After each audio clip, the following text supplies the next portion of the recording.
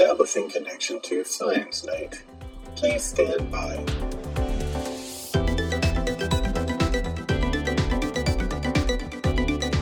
Welcome back to another edition of the Science Night podcast. My name is James, and with me, as always, is Steffi. Hey. And Jason. Hello. We also have a special guest appearing for the 5th time. It is everyone's friend, Bill Sullivan. Hello, everybody. Do I have to say hello 5 times? We'll stitch it retroactively back into the times when you forgot to say hello. Well, I'm glad you guys are gluttons for punishment and keep inviting me back. It's great to be here once again. Certain topics just kind of scream for you to be coming onto our show so that everyone can have disturbing nightmares going forward. Like I said, it's always an honor. Yeah. You know, when I get a call because, hey, there's something gross on TV and I thought of you. Yeah. Tonight, we're talking about a bit of the science of The Last of Us and a newly discovered substance that could save us all. Bill, you've been on a lot of times, so we know a little bit about you, but things change, new things are happening. I saw, I guess, congratulations in order that you're no longer the interim chair. You've passed that torch on to the next person who has the honor of serving in that position. So how are things post-chair? Well, I hope you're right about that, James, because I have been interim chair of Pharm and Tox at the IU School of Medicine for some time now, and they tell me that my replacement starts on April 1st. So I'm not sure if they're joking or not. Oh, no. Assuming that this is not an April Fool's joke, my time as interim chair will end April 1st, which is also kind of fun because April 2nd is my birthday. So the new incoming chair is kind of automatically giving me a birthday present by saying, you don't need to worry about this stuff anymore. I got it. So that kind of worked out nicely. And why don't we refresh everyone's memory? Why don't you tell us a little bit about what it is you study and research? Yeah, so I've been at the Indiana University School of Medicine for 23 years now, and I've been investigating parasites, primarily one called Toxoplasma gondii, which I've talked about on the show before. It is often called a zombie parasite, and we can review that again if you want, especially in the context of The Last of Us.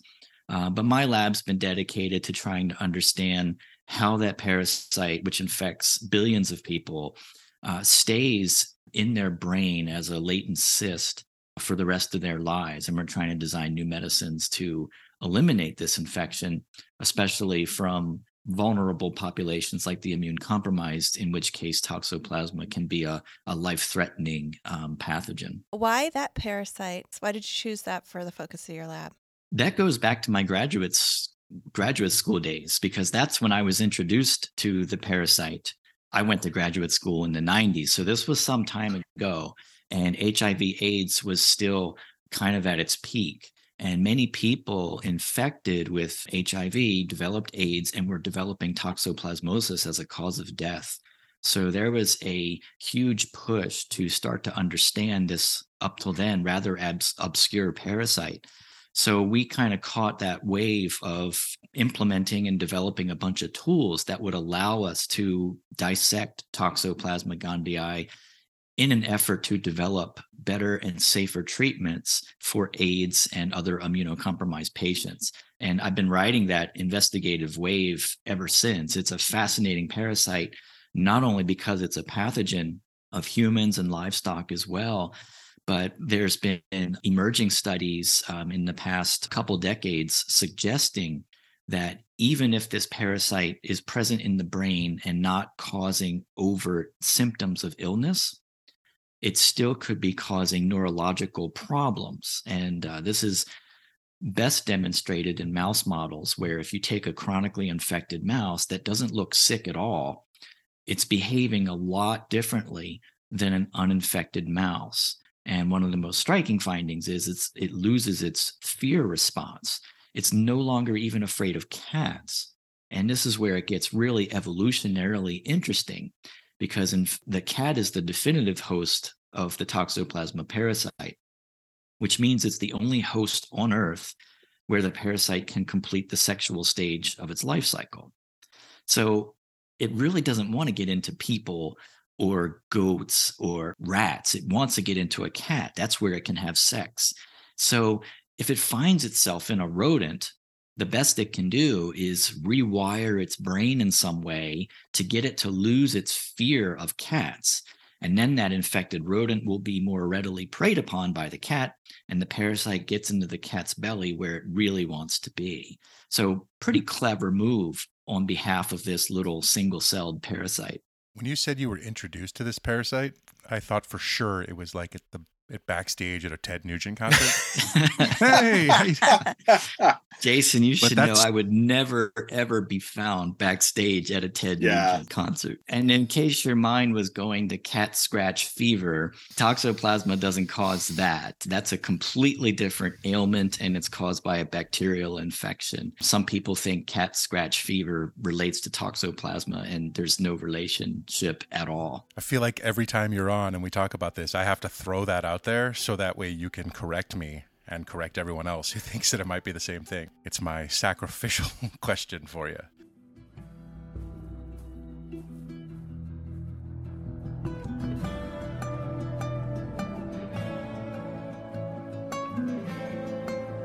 It's that time of year when an HBO prestige series captures the imagination of the world.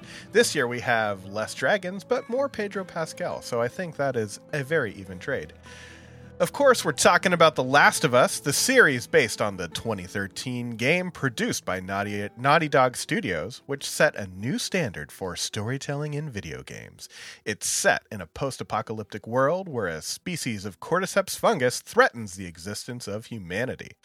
And we know there's a lot of articles and podcasts and videos recently talking about this cordyceps fungus and whether or not the zombie apocalypse is just around the corner.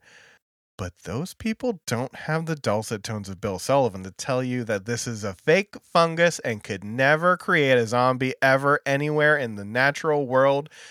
Bill, tell me about how I'm totally right and we don't have to worry about anything. All of your listeners should know that you're always right, James. I'm just going to clip that out, put it on my wife's phone. That'll last 10 seconds on her phone. I'll be sued for false advertising. Sure. So yeah, you're largely right. Cordyceps in the game and in the show is based on a real live fungus that is out there in the world, perhaps better known as the zombie ant fungus. So it is based on a real pathogen, but it doesn't infect humans, and by any stretch of the imagination, never could in a short amount of time. It would take millions and millions of years of evolution for such a thing to happen. And based on what we know about fungus biology in general already, it just doesn't seem to be a really plausible thing to happen. But what is interesting is that the writers very astutely adapt what cordyceps does in ants and changes it would have in human behavior. Now, of course, there's a lot of dramatic license taken with the biology behind cordyceps and how it changes the behavior of ants, but we wouldn't be on the edge of our seat if the writers didn't do that. So if there are people out here who either played the video game or maybe only played the video game, there is a little bit of a difference in how cordyceps is passed from host to host in the show. So in the video game, famously, it is based on spores. So there's a lot of times where you gotta like hit the button that throws your gas mask on. The creators of the show switched to a tendril-based system of passing it on, mostly so they could not have Pedro Pascal in a mask. There's already a show about that on Disney Plus, and they don't want to get sued. They kind of switched up the mode of transmission. Does that like totally fall outside the realm of possibility on how a fungus could infect another host, or is that still a possibility maybe with something else? I haven't seen the game, so you'll have to get me up to speed on that. But what I've seen from the show is that this seems to be transmitted primarily by a bite.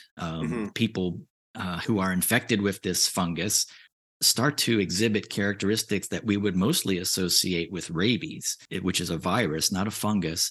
But the rabies virus also plays tricks on the brain, and it concentrates in saliva.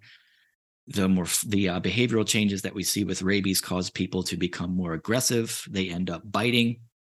And that's how the virus in saliva gets into the bloodstream of the new host. And that seems to be what's kind of been mimicked in Last of Us. You bring up a really good point. The major way fungus get around is through spores. They're carried on the wind and in the dust. People or animals breathe them in, and that can get them started as an infection. There's a whole variety of fungi that don't even go into us internally. They're called the dermophytes, and they infect skin. So all they need really is a rather warm and moist environment, like in between your toes or something like that, in order to set up shop. So one of the major problems right at the get-go with a fungus invading a person to have a serious illness is that we're too warm. A lot of fungal species don't inhabit us because of the body temperature. Fungus prefer to grow on dead things. You walk through the forest, you see fungus everywhere, usually on decaying matter, because one, the temperature, and two, it's not alive. The other thing that we have going for us is a really strong immune system, and that keeps most fungal pathogens at bay. The majority of cases that you would perhaps see in the clinic are people who are immune compromised for one reason or the other, or maybe genetically predisposed to a fungal infection due to a weakened immune response, or the cases where there's basically hygienic issues and the dermophytes can take root. Those are a couple things that cordyceps would have to face. One, we're too warm. Two, we're too alive. And the third thing is that we have a slew of antifungal medications that are not even mentioned in this program, to the best of my knowledge. It would be hard to believe that every single one of them would have failed to have any activity against cordyceps. How cold are ants? Because you said this infects ants. Oh, yeah. So not all fungi are created equal. Some they survive in different environments. There's even some that thrive in the desert, in the dry desert. So we don't mean to generalize all fungi are behaving that way. That's just how most of them respond. So they can live in very different environments. And the ants in particular are pretty interesting because the fungal spores of the zombie ant fungus land on an ant while it's on the ground, okay, which is usually the forest floor. It's usually a little damp, maybe cooler than, as you go up in the air.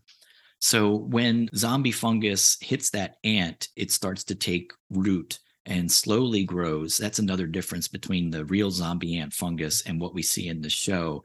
The speed at which this infection takes place, it's lightning fast on the television show, which is good because, in my opinion, the plot moves pretty damn slow as it is. We don't have time to wait around for fungus to grow. Constructive feedback to HBO. Sorry, I'm getting old and I get impatient.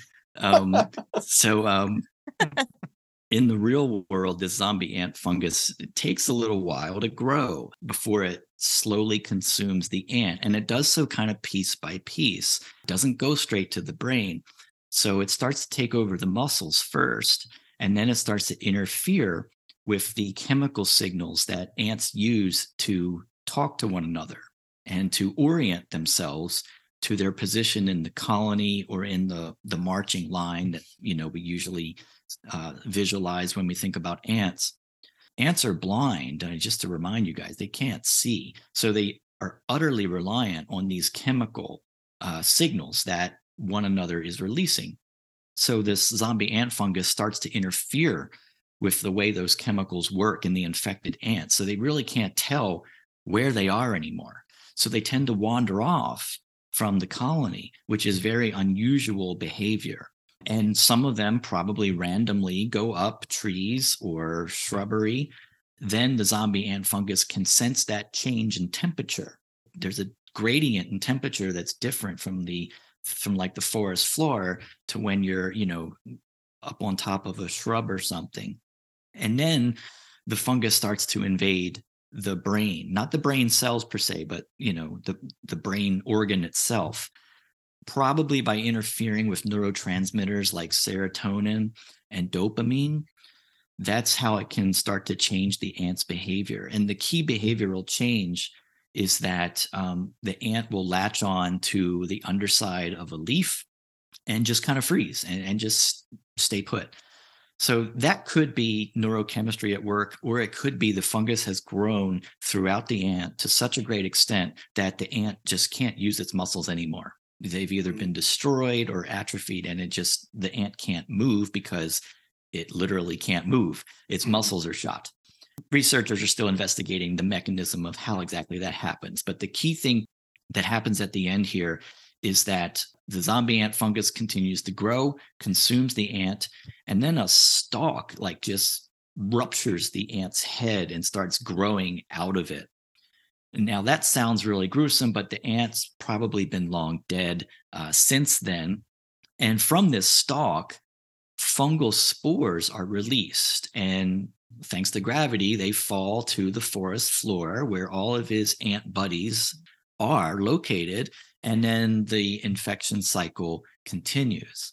So that's how the zombie ant fungus works. And you can see now, for those who have watched the show, there's some similarities, but also some differences in how the writers, adapted something that we see in nature to a really exciting fictional account of this infection jumping to humans. So ants turn into clickers. Ants turn into clickers, yeah. Exactly. So, Bill, you mentioned, the idea that humans are too warm for most fungi to be able to survive, but that's not always the case. And the premise of The Last of Us is that climate change has actually led to adaptations here in the fungus.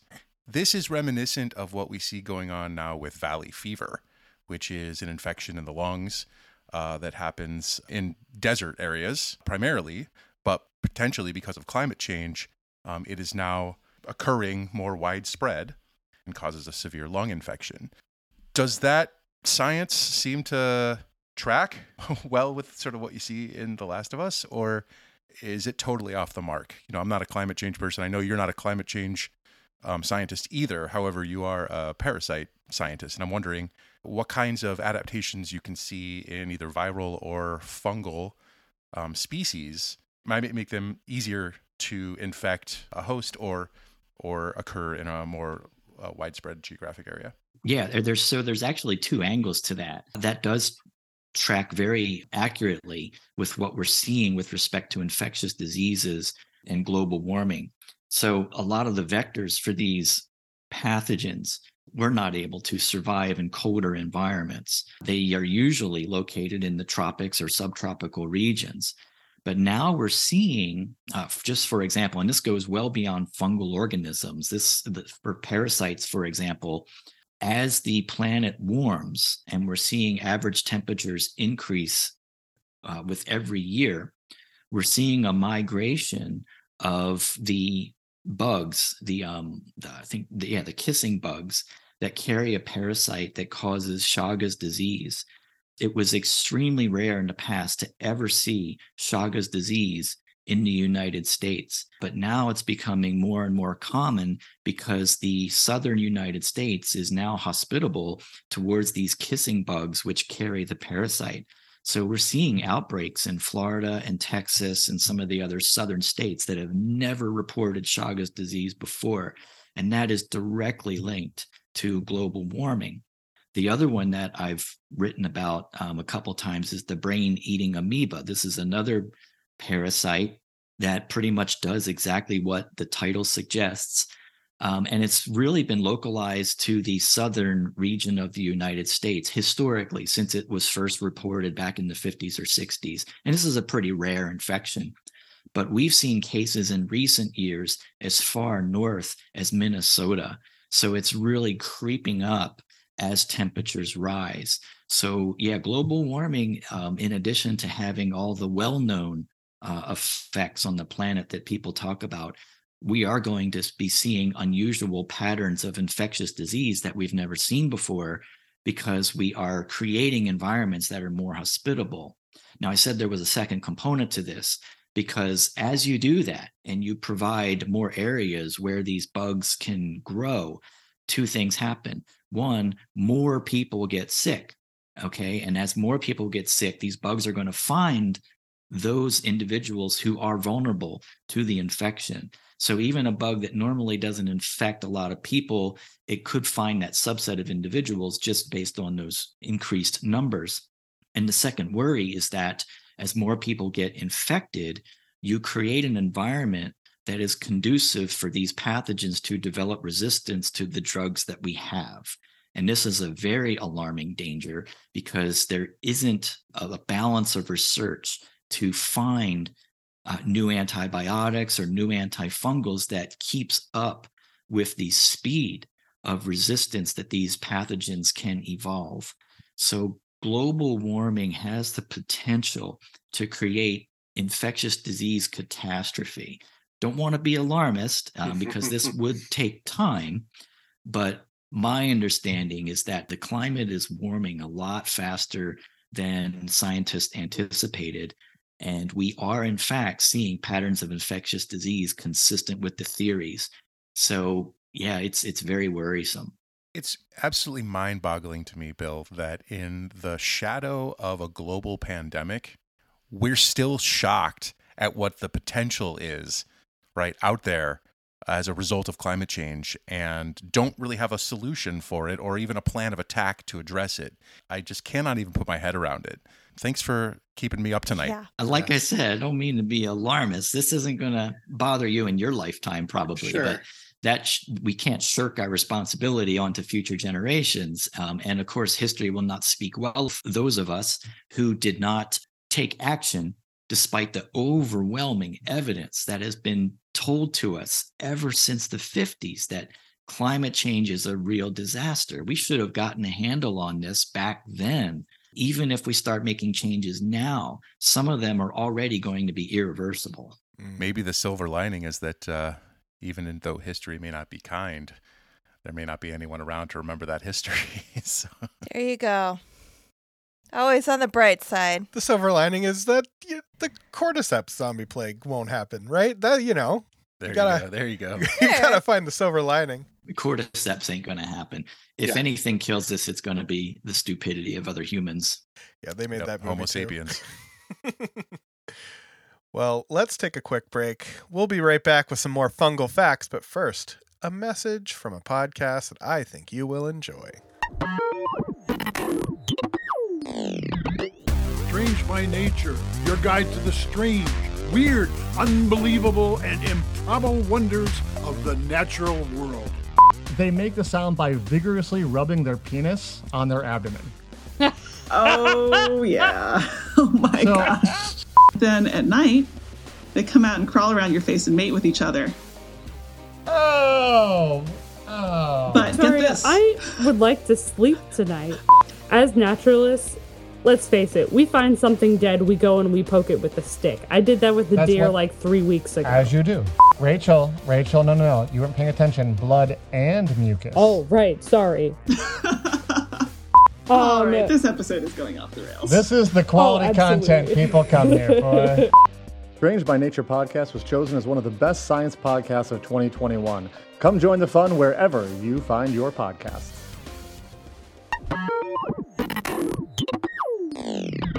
Welcome back. In the first half, Bill horrified all of us by telling us that cordyceps is not going to kill all of us, but we will all die from something. So that was fun. I think in the second half, we can talk more about how fungus can benefit a people by changing the economy and how people work within their environment. So we were just talking about how Ophiocordycepsis effectively zombifies its host. In this case, we're talking about ants. But let's talk about how a different species of that fungus, Cordyceps sinensis, which basically mummifies its host. So not a good thing for the host, but stay with me here. And it creates the highly sought after caterpillar fungus from the Tibetan Plateau. So if you're not familiar with the political things happening on the Tibetan Plateau, this is not the podcast that's going to fill you in. Let's just say that people who lived in Tibet for a really long time are not able to do the things that they historically have been able to do as far as agriculture and nomadic herding and all that fun stuff. That there's a geopolitical podcast to tell you all about that. But here's the thing, the people found this little niche of looking for caterpillar fungus, which at one point was worth more than its weight in gold because of its value in traditional Chinese medicine. So let's talk about the good fungus that we all interact with all the time. I wanted this to be a little bit of a palate cleanser. We don't necessarily have to talk about caterpillar fungus, but we all interact with fungus all the time. We don't gotta be scared of these little guys, right? Well, every fungus is edible once. Once. Right? That's right. Everything's edible if you're not a coward. Right. I agree with you. I'm not afraid of fungus. I think there's a lot of good fungus out there, and there's a lot of good even medicinal value in fungus. Right. There's a lot of research coming out now about the psychoactive effects of like psilocybin, for example, the magic mushroom, and whether or not it's helpful in treatment in microdoses for depression and things like that. It's interesting. There is value to fungus. I think there are several fungi that are used as either aphrodisiacs or as potential treatments for erectile dysfunction. Shocker, right?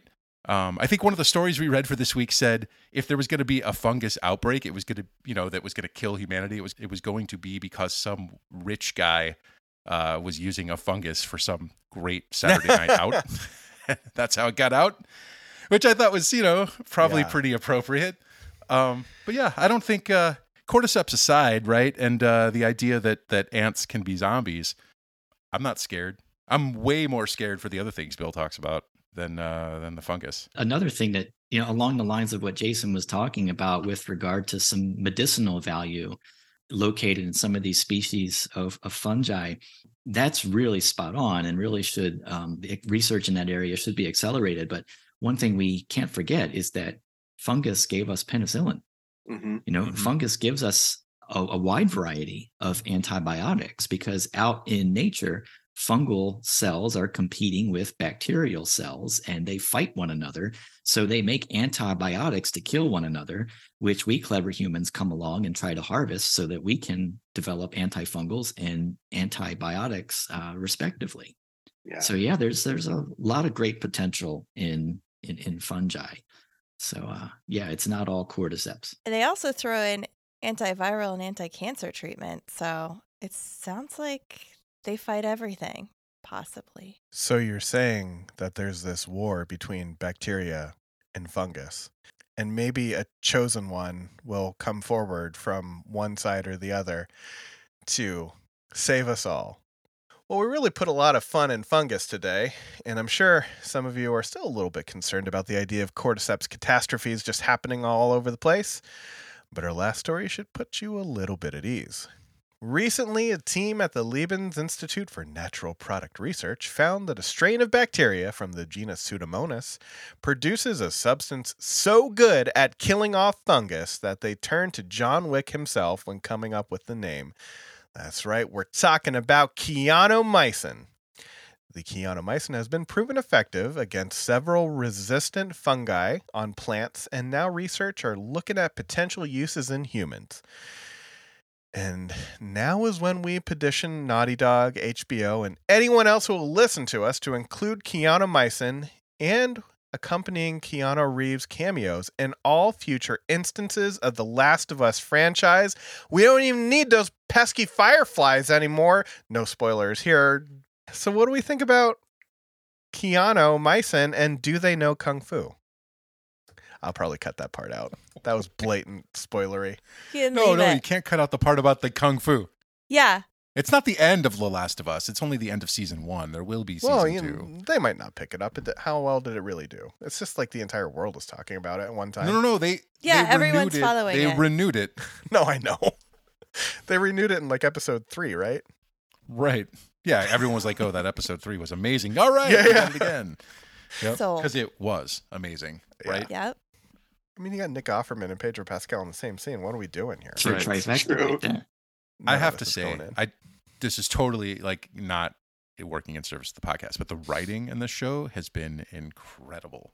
Yeah. Right? I mean, I can't think of a single other TV program I have ever watched where you can be introduced to a character in the opening scene of an episode, and that character dies in the last scene of that episode, and yet you have lived their entire life with them, you feel like, and you care about them so much, right? And it happens not just in that third episode, right? It's several of those episodes. There's a lot, yeah. I feel like I got to stand up for gamers around the world. A lot of the best lines are coming like one for one from the video game. There's a lot of cool supercuts you can look at on YouTube where they're just putting the scenes right next to each other. But I think what Jason is talking about is like the cinematographers are doing the best work at creating these story arcs within a single episode. Well, and the writers, like taking a character that had no words, like no lines in the game, and then a whole backstory. And then we go to the Keanu Reeves John Wick series. Like, the fight scenes are amazing. Mm-hmm. Probably like this fungi killing substance. Oh, man. He could just get helicopter down in and just take out all of the clickers with his Uzis, pistols. Was it John Wick 3 where he uses the horse? I don't know. I can't remember which one. Well, let's go Bill's back. looking like, talking about? Let's he uses the horse. Was it the one where he used the horse? Oh, no. Whose horse is that? There's like a whole extended scene with a horse as his partner in a fight scene. Like, it's incredible. So let's extend this analogy back to Keanu. What would the horse be in this vector? In Keanu? Yeah. All I want to know about Keanu is, are they going to be in a red pill or a blue pill? We just did it. We're back. So let's talk about what these Keanu are. They're antifungal substances that bacteria are creating. So we talked about fungi giving us antibiotics. This is when the Empire strikes back and biotics give us antifungals. So that's a fun thing, right? We're like these observers looking down on this history's long war, and we're just kind of like cherry picking the best parts of it to benefit ourselves. And strawberries, apparently. That was the thing they talked about a lot in the article. It's funny you should say that because my immediate thought is they're so efficient, they must be killing fungus like fruit ninja. Yeah, so they talked in the article about how this could be a natural pesticide for fungal infections on plants, and then you don't have a lot of leftover stuff in the soil, so we don't have to worry about, whatever we're using for antifungal things, probably something by Monsanto, just polluting our waterways and creating some kind of negative feedback loop that kills fish. Keanu loves fish. It's known. He's got fish tanks all over the place. I don't know if that's true, but we're putting it into the atmosphere right now. Well, we do have to be careful with antifungals. Fungal cells are a lot more like our own than, say, bacteria cells are, and viruses are completely different. So fungal cells actually have a lot of metabolic components and structures that are similar to our so-called eukaryotic cells. So whenever we devise antifungals, there's a higher probability that those medications are going to adversely affect people. And so even, whatever antifungal we mass produce, and there's been, again, because of climate change, there's been a huge push to develop more antifungals because a lot of our grains are becoming infected with fungal pathogens. And those can get into humans. And even if we kill the fungal pathogens, sometimes they have psychoactive substances that can stay in the food product. So this is a major agricultural issue. But getting back to antifungals, we have quite a few already. I already mentioned that the development of resistance is a problem. So it's really important for scientists to continue looking for new antifungals. And that's why I was so pleased and excited to read about these Keanu. That's an exciting prospect. But we do have to keep in mind there's still a long road ahead. Are they going to have adverse effects on people? Because a lot of the antifungals that currently exist some are too toxic to give inside of people, and they're limited to treating those dermatophytes that live on the skin that I talked about earlier. You can put them on your skin to kill, those types of fungi, but you can't ingest them internally because they're too toxic. If any scientific benefit might come from shows like The Last of Us, it might be a greater interest to study fungal cells in general because they're pretty fascinating organisms. They're ubiquitous, but very under the radar, so to speak. So we need to learn a lot more about their biology so that when they become pathogenic, we are in a better position to spot their vulnerabilities and develop medications against them. Bill, I think you just made an argument that we don't need to worry so much about a zombie apocalypse, but because fungus is growing on our food resources, and they may include psychoactive substances, which is the origin of the werewolf myths in Middle Ages Europe, we are really living in a world where werewolves are going to be the problem, not zombies. Werewolf apocalypse. Yes. Did you just come up with the next HBO series concept? It's going to be a True Blood spinoff right here. I did. Yeah. Love it. I'm going to be rich.